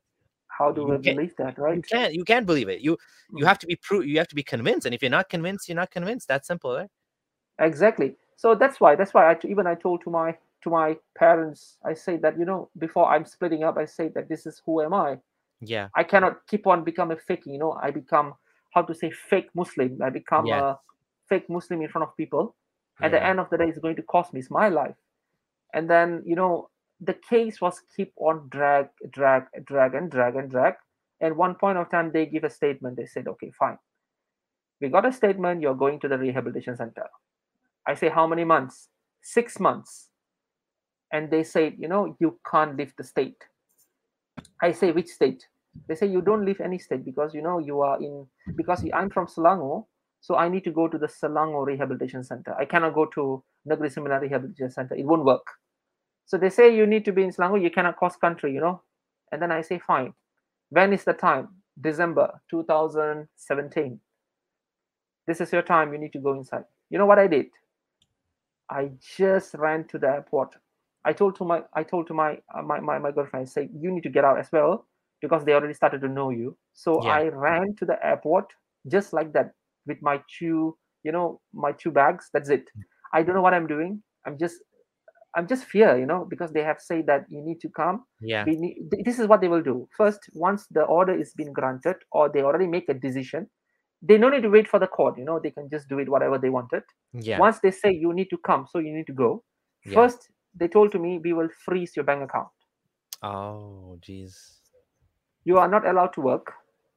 Okay, you need to come to a summit. We will give you allowance. They will give allowance. How many days you stay, they give allowance. Once we feel, this is what he said, if we feel you are satisfied because you are tarnishing the purity of Islam, that's what they said. You are tarnishing the purity of Islam. So until you repent, you will go through all these processes. So it means there is no limitation, there is no mechanism. And then they say that, you need to be here, report to us, this is what we do, this is where you go. And I started to think that that's it, I need to get out of this country right now. And the problem is, I don't know how I need to get out because I don't have my passport. I don't have anything. I Oh, don't know my passport has been, can be used. But the good thing is I cooperated with them. I said, okay, I'm sorry, I will follow you, yeah. I know this is I will follow whatever you say. So they feel, okay, this guy is going to repent. You understand? So this guy is going to repent. He's cooperating with He's me. finally he's finally Yes, yes, realized he has no yes, choice. Yeah. yes. So this is the tool that started to escape. I went to my passport department, I checked my status, and they say my passport, I can get my passport. I can use my passport to fly out. No blacklist, nothing. That is positive thing happened to me. That is the most luckiest thing that happened to me. I just bring the passport, go to the Kuala Lumpur airport because I don't know where I need to go. I Yeah, only where did have you go? I don't know. Yeah. I have no idea I need to go to Sweden. You know who chose me Sweden? The guy who was in the counter chose me to Sweden. I never choose to Sweden. No. Wow. I just take the money that I have in my pocket. I just put it on top. I say, get me ticket anywhere. As long, I want to go out. I want to go out. And then he says, so where you want to travel and everything? I say, I don't know. This is money I have. I want to get out of this place. I need to go somewhere. So he bought for me a ticket to Sweden, the guy. I never chose Sweden, no. He bought to Sweden. He say, oh, Sweden looks cheaper. We have a promotion, I think you can take this. Because it's dark. December is dark in Sweden. It's snowy. So it's Oh. the ticket price goes down. So you say, why not you go to Sweden? I say, fine. Do I need visa? No, Yeah. your passport, you can go there. Yeah. Because we don't need a visa requirement for us to go. Because that point of time, my main concern is I don't want to go to the rehabilitation center. I want to become an Yeah. atheist. I want to be who am I? I want to have a family. I want to have a kid. I want to be me. Another Yeah. one, I I feel so bad to leave my people like me behind me, like people post like me, they're still in Malaysia suffering, they don't know what to do, they're stuck in the limbo. So I feel sad. That's the only part is sad to me. I get out of the country. In So, Sweden, yes, did you get a one-way ticket or two ways? two-way. I have to buy two-way. There is no one way. So I have to use all my money that I have. That's it. It's like Oh my goodness. it cost me 7,000. Sorry, not 7,000. It's 5,000. I think 5,000 ringgit for me to buy this ticket. And then I went to Sweden, and then I have all my documents with me. But this is what I happened when the proceeding in Malaysia is keep on going in the Sharia court. As a how to safeguard, I have translated everything in the civil court. That is the good thing that I have done. Explain that again. What do you mean? Okay, the submission papers and the court papers, the papers that submitting, Yes. it's all Yes. in Malay languages, right? Yes. Yes. Yes. Yeah. Yeah. I don't know why that point of time I feel that I need to keep it in English. Mm-hmm. So I translated in the civil court. We done it that very secretly. Because that paper, normal translation person will never do that because they have fear that they're helping me. So I have to seek someone in the civil court to help me to do it. Oh wow! You have official papers from the court. Yes, official papers. In English. Yes, in English. I don't know why I did that. I did that Yeah. in 2015, I think. Yeah. I translated and I keep it very well with me because I don't know whatever. Another one I want to highlight it here before I'm flying out. I emailed to UNHCR, UNHCR, the United Nations. Yep. And they say that they cannot help me. I said, why you cannot help me? I don't know what I need to do. They say, I cannot help you. I'm so sorry. They send me a paper and they say that if you want more help, you need to go to the office. When I go to the office, everyone is wearing hijab. Do you think that you want to say this? You went to the UNHCR office and everyone's wearing hijab. Yes, it's Muslim. Definitely you won't say this. You feel afraid, right? Because it's the people are there is Muslim. What happened in case you go and say, I want to come out of religion. Can you help me? I don't think so. They're going to help me because when I go there, I see everyone is Muslim. I say that, okay, I'm not going to do this. And then I contacted Amnesty. Amnesty say, oh, we cannot help you as well. What option do I have? I went to the. When you landed in Sweden, did you stay in a hotel? Like what did you do? Okay, how did you... when I came to Sweden, you see, I'm very glad because we took different flight, but we managed to join in the transit. Me and my girlfriend that time, and then we take the same flight come to Sweden, and we have no idea because this is not our plan. We don't know. In my hand there is the only bag. I came to the immigration office. I say, I need your help. This is what I say to them. I say, I really need your help. I want to leave. This is what I say. I don't want to go missing. I don't want to die. I don't want to go to the jail. I want to live in this earth. Yes. And they say why? They say, I say because I'm going off this religion. And then they say, oh, this looks like asylum. You can apply for asylum though if you want it. I say, what is that? And then they say, don't worry, we'll bring you to the integration center, the police, the airport police. Yeah. So I will tell you, until now, I feel, I really thank the Swedish government because they helped me in everything. Even like I have a baby right now, like child. Yeah. They are the one who are helping me, although they are giving tough time. I never say no. Like apparently I'm not paying anything for my child. Yeah. That's good. Yeah. Yes. So I seek asylum in the airport itself. Okay. It's about like 3:00 mid-morning, and then we was brought to the migration office. They have an office, and then they do the background check whether you have been landed in another country, you have any criminal record and everything, and then they admit you inside. So we was staying in the refugee hotel for 2 weeks. You see, for 2 weeks we're living in the refugee hotel. The food, you know how the food looks like. The food is frozen, it's a very new food. It's very cold. I don't like the cold that time. Yeah. We don't know what the thing is going on. We have no touch with people. We don't know who these people are. So the immigration department who are the one who are arranging everything for us. And then suddenly they say that, okay, guy, you need to go to the northern side of Sweden. And then like, oh, that's very far.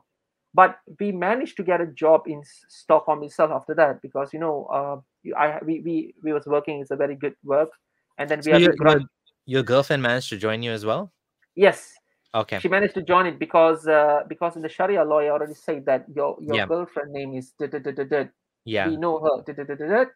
You need to bring her. If not, we will do Oh, something else to say that she is confusing you to the religion. oh, geez. So that is like a prescriptionizing The threatening that they're gonna arrest Yes, her for causing yes, discord. yes. I get it. Yeah. You understand what they say. Yeah. So I Yeah. have no choice to bring her with me as well. Mhm. So we came here, this asylum, and then when is that? 2017. Now it's 2021. So our case, the problem in Sweden is, they cannot differentiate Sharia law, civil law. For them, is everything is one law. Yeah. You understand? And then they don't understand that this thing is very severe. It's very, they keep on telling this to me. They say, you are speculating. The Swedish Migration Board always says this to me. You are doing hearsaying, you are speculating. And all my court documents, remember I told you, the Yeah. papers, Yeah. they have said that I have forged. Oh my goodness. How can you forge a stamp? How do you forge a person's name who are dealing this case? Yeah. How do you forge a lawyer's name, a judge name? How do you do that? You can just Google, you can get the information Yeah. out, Yeah. So they say when my lawyer, I have a lawyer in Sweden. So when my lawyer, we have a what they call argued in the court. We say that this thing is happening in Malaysia, and another one in New Zealand as well. There is a couple, same problem like this is being Yes. granted. Yeah. In New Zealand. Yeah. Yes. So we use that as a reference, stating that Yes. this thing is a real thing. And the funniest part, there is an Australian professor, Amanda Whiting. She's a professor that reads and studies about Malaysian's law, governments and Sharia. She came with a very detailed statement stating that sending back us to Malaysia will risk our life, and we cannot have a normal family. My child will become an illegitimate example. My wife cannot get married. We cannot stay together. It's under the Kalwat. We can get caught. My children will have to live without the father forever. She have make a very detailed statement. You know what they say? This is not a concern. That's it. This is not our concern. Okay. You know what they say? The Swedish Migration Board said during the interview. They say, why not you just keep quiet, pretend to be Islam, and stay in Malaysia? This is what they say to me. Pretend to be Malaysia, pretend to be Islam, stay in Pretend Malaysia, to be Muslim, yeah, and be Muslim, and don't say anyone. Just be yourself. Just relax. And I said how that's possible, and they say that this is not asylum. This is not asylum. Is only for a country, a war country involved. How that's defined?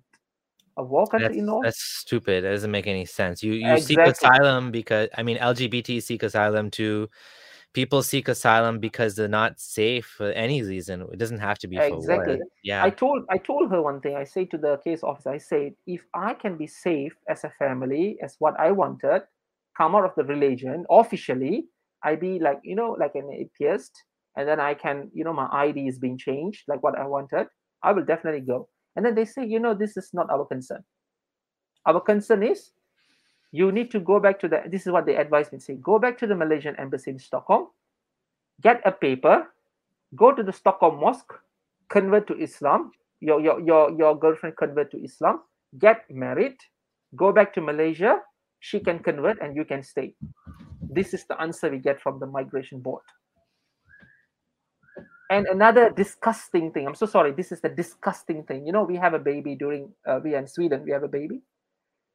The case officer asked my wife, why do you have a lot of issues of asylum and everything, why do you want to have a baby? Is that necessary for you? Is that a question? Can you see how yeah, this is awful. Yeah, instead of supporting you, they're actually exactly. Oh my goodness. I mean, I can't imagine the nerve to tell you to go to the mosque and convert. I mean, yes, like I would like fuck you. It's your choice. Like Exactly. nobody should tell you what you need, what religion you should follow. I mean, that's the stupidest thing I ever heard. If I don't want to be Muslim, I don't want to be Muslim. If I don't want to be like, that's your right, your freedom of conscience. That's Exactly. part of the Universal Declaration of Human Rights. Like Mm, we respect people that don't even want to be identifying as a man. They want to mm, identify as a woman. Yet mhm, they're telling you that you need to convert back to the other religion, mm, and mm, that's about as aggressive as you can get. mm. Can you That's see? yeah. I feel this is how I feel. I feel that I'm challenging another Sharia court in this Sweden. Yeah. Seriously, you see, my case right now is been assessed twice. First, in 2018, been assessed, been rejected. They say that Yeah. I provoked Malaysian government. They said I provoked Malaysian government. I'm the one who, make a problem, create a trouble. It's Mm. not the government itself. And then they rejected the case. They say I speculated. And then they say that the second rejection, they say that this is mostly not asylum because, this is under the case of a manifested unfounded because none of the document looks genuine. After that, we have a child, and then the case go back again to the migration board. The migration board says that, okay, by just getting a child is not a reason for you to stay. The child will be very safe in Malaysia. They say this word. They say you as a family can stay in Malaysia. According to our land report, there This is is no this is problem. the stupidest thing I've ever heard. I mean, you are as real as you can get. Like I'm hearing your story and I can see that like there's no way for you to go back. It's just not Exactly. possible because the situation is very, very bad for you to go back. And like you said, that some people end up committing suicide because Exactly. nobody wants to pretend the entire Samir, life. And Samir, why should we talk? Yeah, let me tell you one thing. This is, yeah, I'm not threatening anyone. If, for example, right, if any situation, any human, not me or other person, go to Malaysia, they will prefer to choose to take their life by themselves. That is what they will do. Anyone, yeah, right? yeah, Because yeah, you're putting, for example, you have escaped from the brutality of the Sharia law, and you're going back again. And what you're expecting them to do? You know what they say? This is what they say to me. uh, After this incident, because my kid was in the court, in the administration court of Sweden, and this administration court of Sweden does not assess anything. They just follow whatever the migration board says, and they say that you have this is what they say: you have speculated. Malaysia, you can live as a family in Malaysia. There is no such thing that these things happen in Malaysia. Our land report says it's fine. Another problem is because we have a child, she cannot be registered in Malaysia because of she's illegitimate, is born to the Muslim father. yeah. There is only one way of doing it. It means my wife have to get in touch with the registration department stating that she don't have a husband. She do it like a single mother status. Oh, But this single mother status would affect the child's life because oh, she won't have a shoot. father. So wherever you go to school, example, she need to say that I don't have a father in the form. Someone else, you need to say I have no father. Yeah, Imagine what that's will much happen to more. the Yeah, exactly. that's Sweden is a country who take care. The law is being created according to the interest of the child, but they yes. are abusing this right now because the people who are sitting inside the migration board, I can say they are not Swedish. Yeah, You, you, yes, you know what I'm telling? They'll be yes. Yeah, wearing yeah, yeah, yeah, yeah. hijab. They'll be Muslim. I Oh don't know. So goodness. this is a mess, a mass mess. Another thing is they keep on telling me, this is what the migration say. They keep on telling me, they say, please drop this asylum, take it as a work visa. I can do that. Yes, I have that option. I can cancel the asylum. I can take a job visa. I can do that. What will happen? A case like me, people are outside there in Malaysia. How Yeah, do I need, I feel yeah, their pain. I can't yeah, keep quiet, that yeah, is my people. That yeah. is my people. So when these They don't people are want in, they don't want a precedent. They yes, don't want you to establish a case that next person comes and that person's going to ask for the same thing because unfortunately you're now the second person on this show mm, to tell me this problem in Sweden. this is Like happening at the moment. this is This is this happening. you're the second person that Mm, my other friend Skeptic Mohammed, mm, he came on the show and he told me the exact same problem that they're basically Muslim, mhm. right? And they have biases, right? Which is they shouldn't be acting according to the biases. They should be doing their jobs. But Yes. this is a conflict of interest. Their religious beliefs are affecting the ability to do their job, and they should either be replaced with someone that can do the job, or they You shouldn't, know, like, you know what I mean? yes, Samir, during this, asylum investigation, this certain people, the lawyers, they will say this. They say, not the current lawyer, she's very nice, the former lawyer, because I've changed the lawyer. She said this, go and seek asylum in France. What? Sweden only gives asylum for war countries. That's nonsense. You are under the European Union, so EU law is need to be should be practiced. And the problem is, when I go for this, once the case is rejected, you have to go back to the migration to sign a Yeah, paper, yeah, so that you will appeal. The yeah, person will be sitting there. You can see a Middle Eastern person. yeah. They will say that you need to get out of this country. You have like Oh two my weeks. You can goodness. appeal. This is very, very frustrating. This is Yeah, like, I have fought. I yeah, have done everything in Malaysia. I have done every extent, because I have no way. I came to Sweden, and now you're doing the same thing, repeating again. You know what I mean? It's like you are mean biased. You are more supporting for the Islamic thing. Is this Sweden or this is Swedistan? This is my question right now. If yeah. Sweden is transforming, become a Swedistan, more Muslim friendly country, I understand. Muslim is being, I don't Hey, know. Muslim friendly doesn't mean you reject people's asylum because Exactly. they're like apostate. That's not what Muslim friendly means. Muslim friendly means you treat Muslims decently, which Mm, is fine, but you're Muslim, you're from a mm, Muslim background. They're not treating you okay. exactly. Like You one see, of my friends made a post saying that, we are a new sect of Islam. We're the ex-Muslim sect of yes. Islam. Mhm, But like we're still Muslim. You're coming from a Muslim background, but you're not being treated properly. You're being told mhm, go back to your country, mm, basically, and even though it's not right. correct. So right now, how to say that, after all these things happens, and then, my lawyers has our ties tight as well, because this case is going to the end. This case asylum is going to the end, and these people, they think that, I'm just lying and speculating and everything. And then they say that, I'm so sorry, Pharaohs, we have going to finish the asylum off, and things are not going to work as what you say. You might be go back to Malaysia, will be deported, whatever. And then I told to them, I said, I know this is a breach of conduct, breach of human rights. So I told to them that I will bring this matter to the European court. By hook, by crook, I will bring this matter to the European court. That's it. And because I believe strongly in humanity. I believe strongly that each person have their rights to live in this planet, regardless of what religion they are, and they have rights, rights to choose what religion, family, or the child, or whatever. The child need a father. In Malaysia, every child needs a father. So Yes, yeah. the Swedish migration agency was telling that it's fine, the child don't have a father. This is what they say. It's fine, What, the what do child they don't have a know? father. What do they know about life in Malaysia? Exactly, They're that's what. telling you. They're telling you what your life is going to be, and you're the one that just lived that life. Exactly. It's You so see, stupid. It's gaslighting, it's basically. yes. You see, the Swedish migration agency, for them, they are like blind and deaf.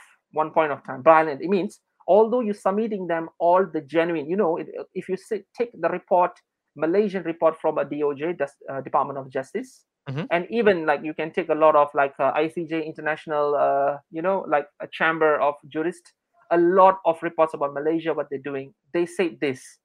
That's it. We are not going to see all this. They say this word. All these reports does not mention your name.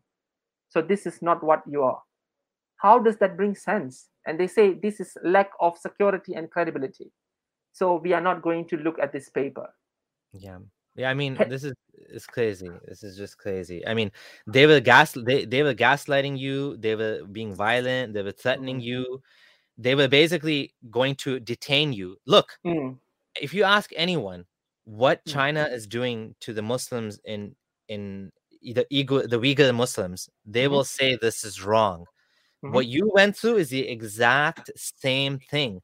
Yep. However, they're saying this is okay.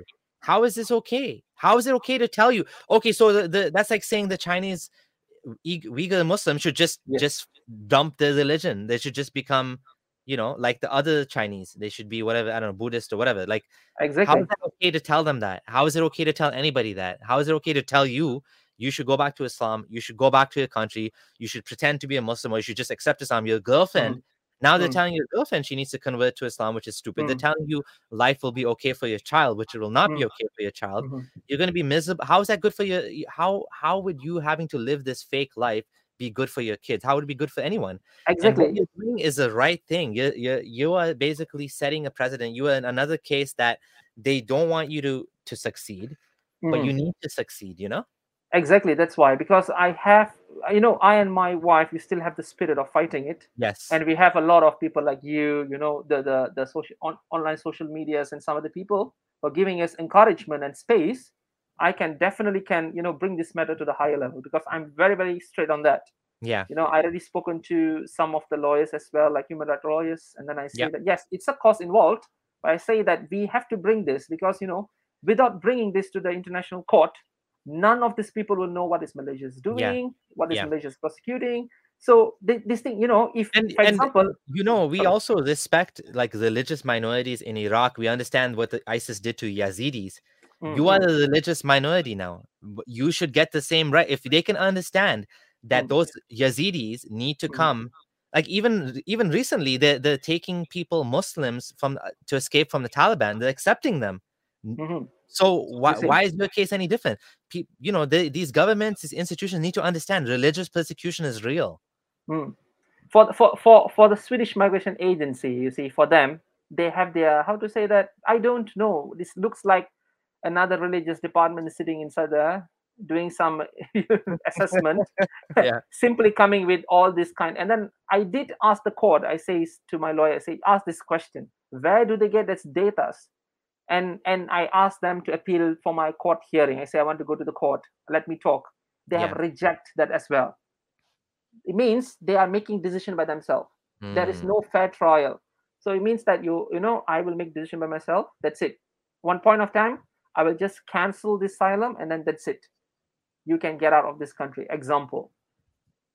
This is what the Sweden's tactic of using this. So what they will do, they will drag your case, they bring to one point, and they will end stating that you can't appeal, and then the last court, that is the migration appeal court, will say that okay, the asylum is done, we are not going to take the initial order stays. It means whatever Malaysian done and doing is correct.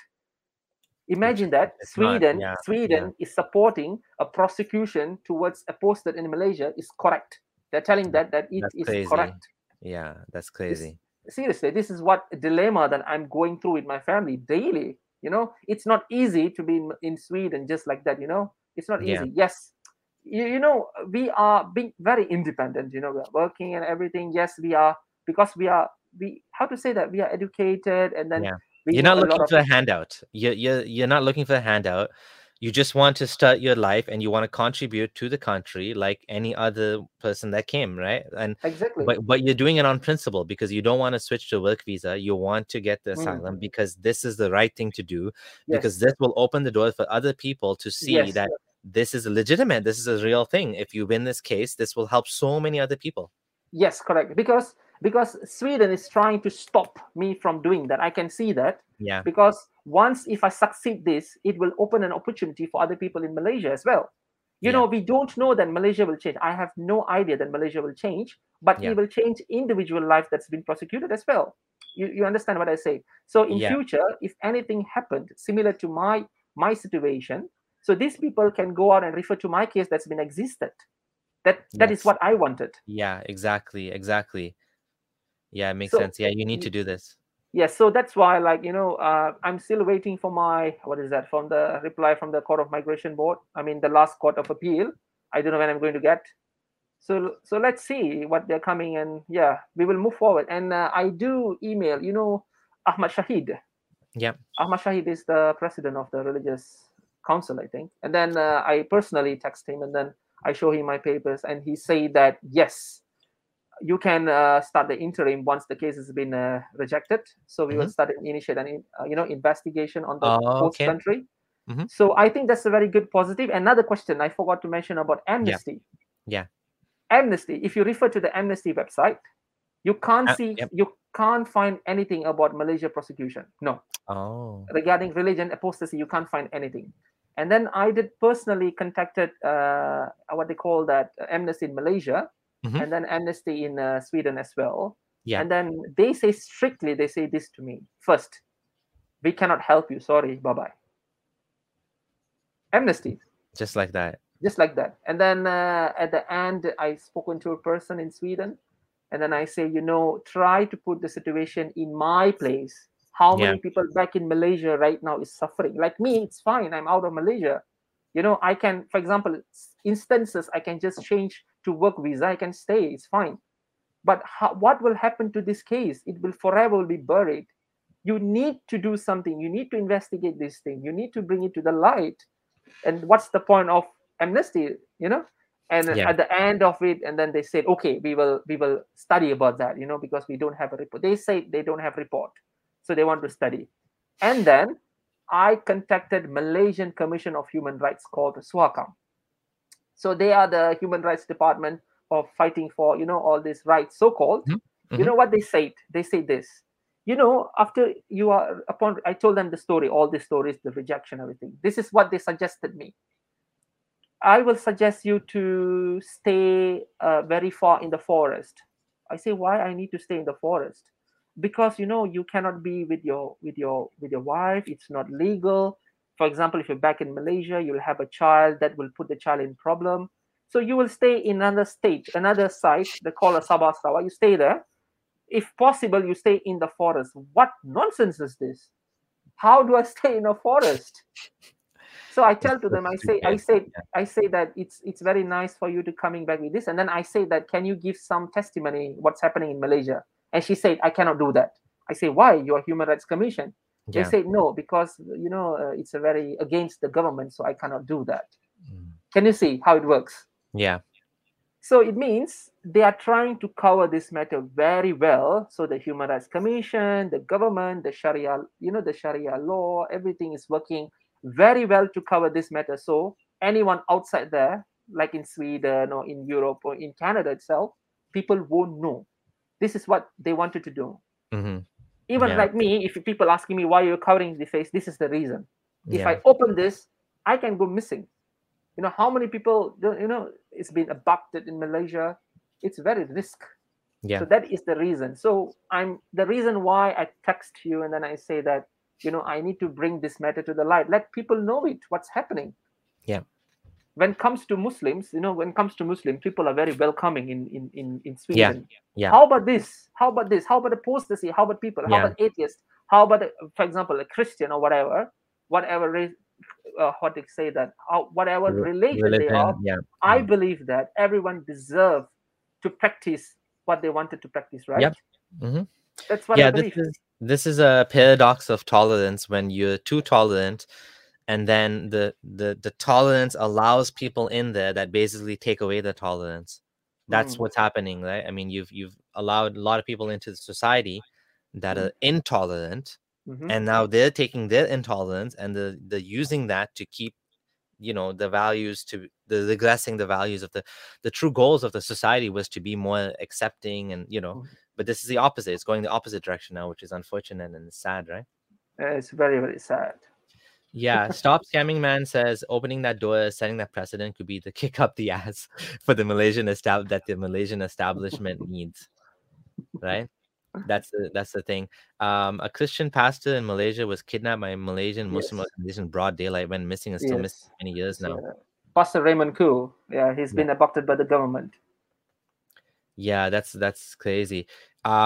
So your story's been amazing, and I really appreciate you coming here, telling us all of this, and sharing the details. And I do hope that things will improve, that you will actually succeed in your asylum case, and reestablish yourself in this country, despite the fact that you didn't want to come here in the Uh, first place. It wasn't your uh, choice. This was Yes, not this is not my choice. Actually, the yeah, reason is why I want to come here. The asylum is different story. I can, it's different. This is to bring this prosecution, systematic prosecution, to the light. yes, If I'm not doing this, who is going to do this, Samir? Samir, you see, tomorrow I can just go and get my job visa done. yeah. It won't take a week. Oh I can wow. do that. I can do that because my work, my wife is working, and then I'm working as well, so we can Hmm. do that. The reason why we are not doing that is I cannot think like other person. I cannot think like a normal person that, okay, I'm Yes. safe, I'm at Sweden, okay, fine, things solved. I cannot be like that. I need to bring this to the light. If I'm a living evidence, man, I'm a living Yeah. evidence to the whole society. It's like, hey, I'm here, man. Look at me. I'm the one evidence. Study me, take it Yeah. what you need, so that what is Malaysia's doing is very, very incorrect. You know what Yes. I'm telling? Yeah. People, a government is trying to, going to people's private life, abducting people, Yeah. everything. That is very, very inhuman. It's a degrading people's human rights, stealing our rights as opposed to see in Malaysia. So I think that by doing this, I will attain what I wanted, so that I can help my people out there in my country there, so that they have a solution through me. Absolutely. Absolutely. So we definitely want to get this to as many people as possible. There's actually quite a lot of people watching. Over 200 people are watching right now. Okay. Your story is definitely resonating, I think, with people in Malaysia. A lot of Malaysians always come to the channel, and Indonesians and people from Singapore, because I think they resonate with what you're saying. They've experienced this. A lot of them are not able to talk about this, and then hiding. Yes. Your situation is unique in that you actually challenged the system. You actually went across and you're like, I want to do this legally. There are many people like that, trailblazers in society, that they don't take the quiet path, but they're like, no, I'm going to do what's right. For example, Martin Luther King, and even Malcolm X, Rosa Parks. She's like, I'm not going to the back of the bus. They're like, you're black, go to the back of the bus. She's like, no, I'm not going to the back of the bus. And this changes society, right? I mean, it comes with a cost, a heavy cost.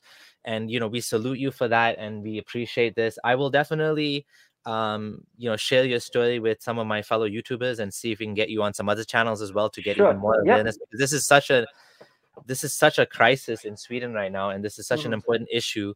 And what you're doing is so important that, we need to get this story out to as many people as possible. So please do share this video, guys. If you're new here, do subscribe as well. Any final words you want to share? Because we've had you almost for 2 hours now. And I told you we're going to be like an hour and a half. Is there any final things you want to share? So I have your Twitter linked on the profile. So people, you can check out his Twitter. It's in the description box, and you can follow. I don't think you're tweeting anything yet, but in case you want to contact him, that's one way you can contact Feiruz. Anything else? Any final words you want to add before we go? Is that me? Yes. Yeah. Would you want to say anything else? I just want to say to my people back in Malaysia, I say that, be safe always. Keep on in mind if someone is doing something for you outside there. Okay, you can, maybe like a brother or like someone, or fighting for our rights. And definitely I will do something for you guys. That's what my promise is. Until my breath is with my body, I will do something about this matter. Okay. And thank you, Samir, for giving me this opportunity to, to tell this in this channel. Really, really, it's a big thing for me. Oh, you know what? I spoke to you on the phone, and that's how I filter people. If anyone wants to talk to me, I always talk to them on the phone first, just to get a feeling of how things are. Okay. And you are, like, people are saying you're a real life hero. It's true. Like, you're doing really God's work, so to speak. That's the best expression that comes to mind, even though I don't believe in God. The long arm of Islam, like you said, they have this long arms and the tentacles, and they reach into your lives. And yeah, I think this is a positive place to end. I'm wishing you the best, and any support you need, anything you need, of course, contact me. And people that are watching, let's support Feiruz. Let's get this story out to as many people as possible, so people understand that this is the real Malaysia. This is what they do, and they can't stop us. They can't keep this behind closed doors any longer. Like, that's what they try to do. They try to give you women, they try to give you money, and they try to bully you, intimidate you. They were going to put you into a detention center. Same thing that China is doing to the Uyghur Muslim. They were going to do that to you, forcibly convert you back to Islam. But of course, none of that worked. You stood strong. You managed to escape. You through the forces of the universe, you ended up in Sweden. Now, you can't just keep going from country to country. You're in Sweden now, so you need to establish yourself in Sweden. So I wish you the best in all of that. And stay safe, and hopefully we'll speak again at some point in the future, and maybe things will be better at that point. Definitely, definitely. Thank you so much for everyone and for Samir as well. Thank you. Oh yeah. If anyone wants to support the channel, as I forgot to say, you can also join the channel. Click join now below, or join on Patreon to financially support the channel. We're doing some really great edited videos now. I have someone helping me with that, and the last one was by Hassan Radwan, so do check it out. Hope you enjoy it, and we'll see you at the next live stream. Take care. Bye, everyone. Okay.